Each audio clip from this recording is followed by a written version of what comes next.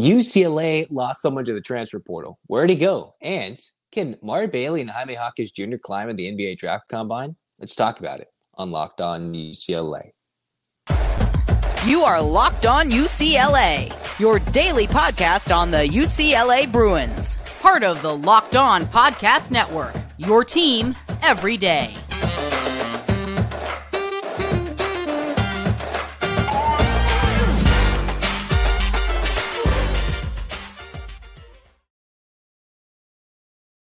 Welcome, everybody, to the Locked On UCLA podcast. I'm Zach Anderson.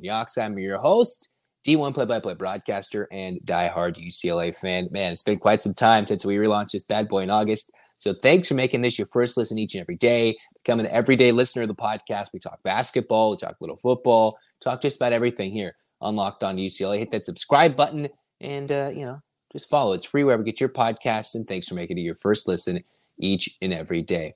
As we're going to talk about basketball again today, they're in the midst of the NBA draft combine out in Chicago. UCLA basketball news, players who are not there anymore. And hey, football, what's their biggest game of the season that can make or break their season? And no, it's not the USC game, even though it's important. Here we go. Let's talk Locked On UCLA. So kind of going into the NBA draft combine between Jaime Jaquez Jr. and the likes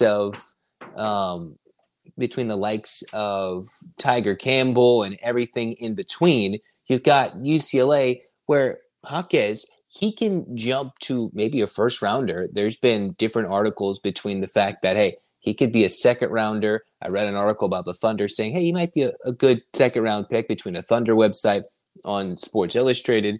But then reading Saturday Out West, another website, had Jaime Jaquez Jr. potentially being taken as early as the late first round, which could be a big, big impact, saying he might go with the Clippers and stay in Southern California and be in LA, which would be a great fit, I think, for him in terms of just location-wise. Jonathan Givney, who we'll talk about him later again, Givney wrote an article about Jaime Jaquez Jr. that with Jaquez, he'd be well acquainted in a front seat in terms of being local, being a local kid, and might be a guy that could fit in well with the Clippers, considering he had a 39-inch vertical leap that was really a lot more explosive than most of people thought at the combine. He had a 39-inch vertical leap. He's the Pac-12 Player of the Year, and he could easily rise from the Pac-12 combine. And yes, I know we'd have loved to see him in a UCLA uniform for one more year, but people projecting him to make it to the late first round, that would be a big step up for Jaquez. And I think the Clippers would, that would be a good fit for Jaquez with the footwork, with the athleticism that people don't really think he has, even though he's a lot more athletic. He could be one of those sneaky players, thrives in the Clippers where they all like to grind, be, underrated, and all of a sudden, hey, you never know. Speaking of risers, too, Amari Bailey, after yesterday's May 18th scrimmage, he was in the first scrimmage for Amari Bailey, reading a Bleacher Report article talking about how good he was. I was reading an article a couple weeks ago, I believe it was by CBS Sports, correct me if I'm wrong, but it said Amari Bailey had fallen his stock. Mind you, at the early part of May, people have already forgotten what Amari Bailey had done in March, considering he was 17 points per game after Jalen Clark got injured, hit the big shot UCLA needed if they were going to beat Gonzaga, and everything had been going pretty good, and then all of a sudden his draft stock slowly fell, but yet now in Bleacher Report they have him a top 35, close to 40 pick, and in that first 5-on-5 scrimmage, it was Amari Bailey who had great ball handling display. If you go on Twitter, you'll say, oh, look at Amari Bailey's handles, showing how, hey, he can score with the basketball, 19 points, 6 of 9 from the floor, 2 rebounds, 6 assists, and in his post-scrimmage interview, he talked about, hey, I really enjoy getting others open in terms of playmaking, distributing, and hey, that 6 for 9 shooting, that's exactly what we saw at the end of the year for Amari Bailey. Jonathan Wasserman from Bleacher Report saying Amari Bailey, hey, he was the 31st best prospect on the 2023 pre-combine big board, saying he has to stand out among the pack during combine scrimmages to crack the first round boards. Because there's times where Bailey was near the back end of those players for UCLA who might be drafted, whether even included Jalen Clark. It included all these other players. I know Tiger Campbell is listed as the G League in the G League Combine. But for Amari Bailey, he's talked about, hey, his mentality coming in. Heck, it's in Chicago. You didn't think Amari Bailey was going to dominate at the Combine that was in Chicago, where he's from. That's important for him. So Bailey growing initially viewed as a second round pick, more NBA players and more NBA media, NBA scouts viewing Amari Bailey climbing up.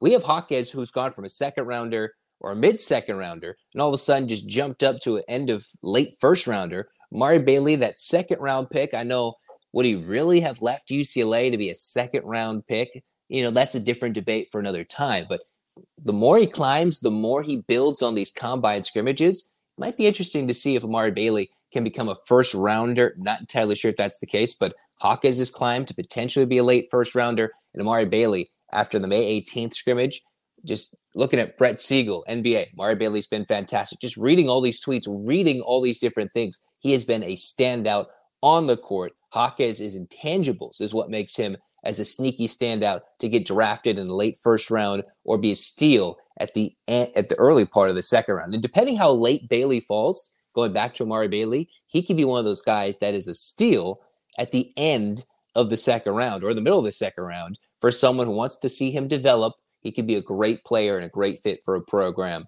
just like that. And then, hey, has someone left UCLA? We'll talk about that more and UCLA football after I tell you again, guys. I have to tell you about bird dogs because bird dogs, my goodness, they are the most comfortable shorts in the world. I'm not kidding you.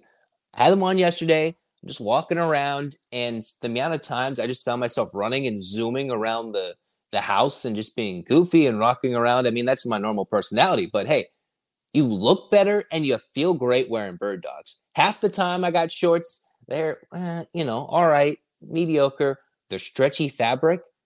The legs look great. They're extremely comfy. I can't emphasize how comfy they are. They are the best shorts I've ever put on. Yes, you just throw them on, you put them on, and you can go to the golf course. You can go on a date with them. You can go to a meeting, hang out with friends. It fits every single thing with bird dogs. I promise you, they're extremely comfortable. Firsthand, I got a couple of pairs from bird dogs. And let me say, first, they're super funny. And second, those shorts are absolutely fantastic. So go get yourself a pair of bird dogs at birddogs.com/lockedoncollege. When you enter the promo code LockedOnCollege, they'll throw in a free custom bird dogs Yeti-style tumbler with every order. Again, that's birddogs.com/lockedoncollege. Use the promo code LockedOnCollege. You won't regret it. Cruising on into segment 2 of Locked On UCLA. Man, oh man. What are we going to do here?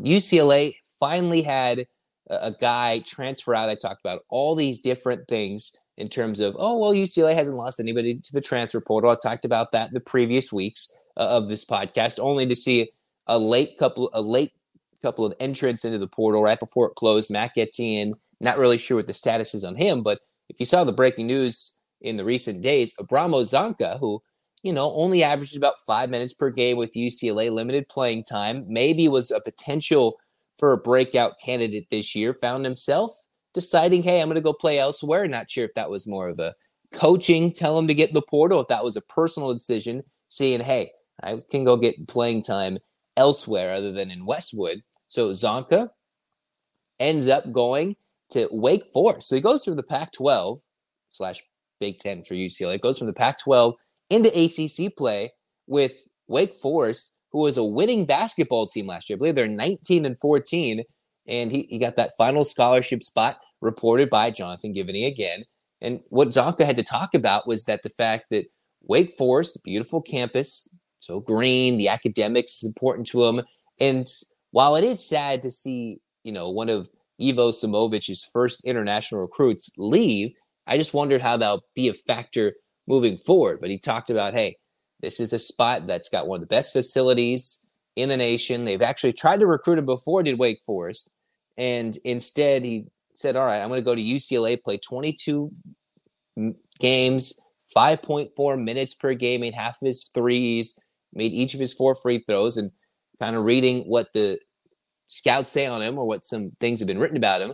sample size is small, but there's good things to hope for Abramo Zonka. So we hope that, he was going to get some love and get some playing time somewhere else. And Zonka had said, hey, over the last couple of weeks, he's been getting reached out by many schools. Of course, some kids today like to overblow, so I kind of just say, all right, let's just exaggerate how much love I'm getting. But got to think, Zonka's got that good basketball body, which is what I've been reading. And, he's a guy that can grow into a nice college basketball game and maybe into the future as a pro, whether it be, somewhere overseas, or if he blossoms at Wake Forest and eventually turns into a standout NBA prospect. He's still at UCLA. So if you're at Westwood and you're like, I still see Zonka on campus at Westwood, it's because UCLA is a quarter system and they don't finish until early to mid-June. So you might still see Zonka around SoCal and LA.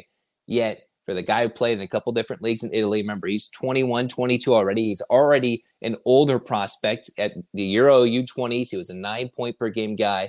It just shows you, while the international recruiting will be an important aspect for UCLA, grabbing the correct players. Remember, they almost had the Turkish big man who couldn't get into school. You've got Zonka, who was there for a year, didn't play. Now he's transferred out, although he's a little older. He's not 18, 19 like Ilan Fibleul. And then you got a Amari who is seemingly on the verge of joining UCLA. The one thing is, while you have the glitz and the glamour of Westwood, Hollywood, UCLA, all in the backgrounds, for the Bruins, you sit here and you wonder, how much can the international recruiting help us, but also hurt us? Because you can go get the top prospects across the country, go get the 5 stars, but they're unhappy if they're not as good. They can go to the NBA after a year. They can go hit the portal. So there's similar risks to going after international players. And so far, if you think about it, the Bruins are a half 0 for 2, right? Not getting one player in Zonka leaving, but they've kind of opened that door to going across the country to get these international recruits, which is fun. And reading from the Bruin Report Online, that recruiting has shifted in 2024 to getting more international players. And I'm not sure how and why necessarily. You don't need a full roster of one thing or a full roster of another thing. You can kind of gel based on what talent is available on a given year, but we can just see what the Abramo Zonka case will mean going forward. Is that going to turn off international recruits? Is it as simple, he didn't develop as we wanted him to? Those are all questions UCLA has to figure out. Make sure they can get these guys on campus, because I believe it's Ece Jamiro.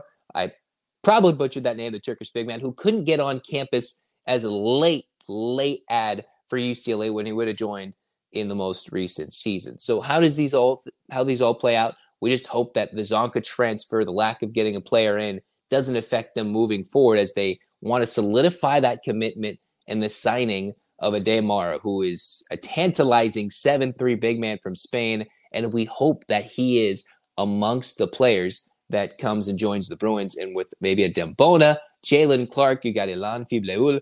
You could have a nice fearsome foursome there when everybody's healthy, with, of course, Stefanovic. And speaking of international players, but coming from Utah, of course, you've got all sorts of guys coming in to develop talent in a year that'll be unlike many years we'll see with UCLA basketball. So we hope the international recruiting doesn't get hurt by Zonka, which we knew transferring out would be something, but he finds himself in Wake Forest, lands on his feet, and we hope he does well there for a winning basketball program and get some time at a beautiful campus with the Demon Deacons. Cruising on here in Locked On UCLA, the Bruins football team, hey, we've talked about that a little bit. Hey, are they going to reach that 9-win mark this year? Will they be 9-3? Will they be 8-4, 7-5? Will they go to a bowl game again under Chip Kelly? A lot of unknowns leaning forward into UCLA's season, considering we don't know who is starting at what position. But what got me wondering, what stretch of games do I think will be the games that actually make a difference? And let's revisit this UCLA 2023 football schedule, why don't we? We've talked about this before, but I figured, hey, why not talk about it again in mid to late May?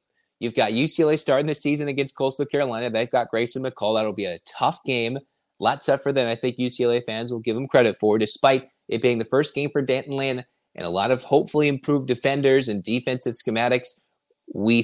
I think it won't be a good showing for the UCLA defense if McCall and the Chanticleers come out and play some good offense that day. Then you've got San Diego State on the road at Snapdragon Stadium. That'll be a rocking environment. One would assume probably a toasty September day, maybe not so much in San Diego. Yet I think those will be interesting matchups. NC Central. Then you've got Utah for the Pac-12 opener on the road, and then a bye heading into the two crucial games of the season. Washington State at home October 7th, and then immediately next week at Oregon State. The back half of the schedule, I think, is somewhat light when you go after Oregon State. You've got Stanford on the road, Colorado at home, at Arizona, and then you host Arizona State before you get to play SC and Cal. So you've got a stretch there after the Oregon State-Stanford games where if you can pick off both those games, you can maybe go on a stretch where you win some games. And I'm not sure Stanford will be competing right away under Troy Taylor, and the jury is still out for Deion Sanders. Arizona State. Speaking of new coaches, Arizona State, you have a stretch after you play Oregon State where 3 of your 4 games are against teams with new head coaches, and 2 of those games are at home. And Arizona is a team that beat you last year, so you want to get some revenge for the previous year. Probably depends how many guys can remember based on all the old veterans being shuffled out. But Chip Kelly and the staff will want to beat Zona out in Tucson in early November. I'm circling October 14th. That is a truly season-defining game. Right smack dab in the middle of the season, Oregon State is the 6th game on UCLA's schedule. That's the turning point in my mind of the season. Of course, DJ Uiagalelei, you had Oregon State, who beat Oregon, knocked them out of the Pac-12 title game potentially, or they did at the end of the year with that loss or with that win in a crazy comeback. They had no quarterback play basically last year. They had defense that would run the ball. The Beavers, with the revamped Research Stadium, will be rocking with a team that expects to be very, very good. So the thing for UCLA is how do they handle playing a tough Wazoo team at home right before Oregon State while they have the bye in between Utah and then the Washington State game. Playing the Beavers is a game where it's in the middle of the season.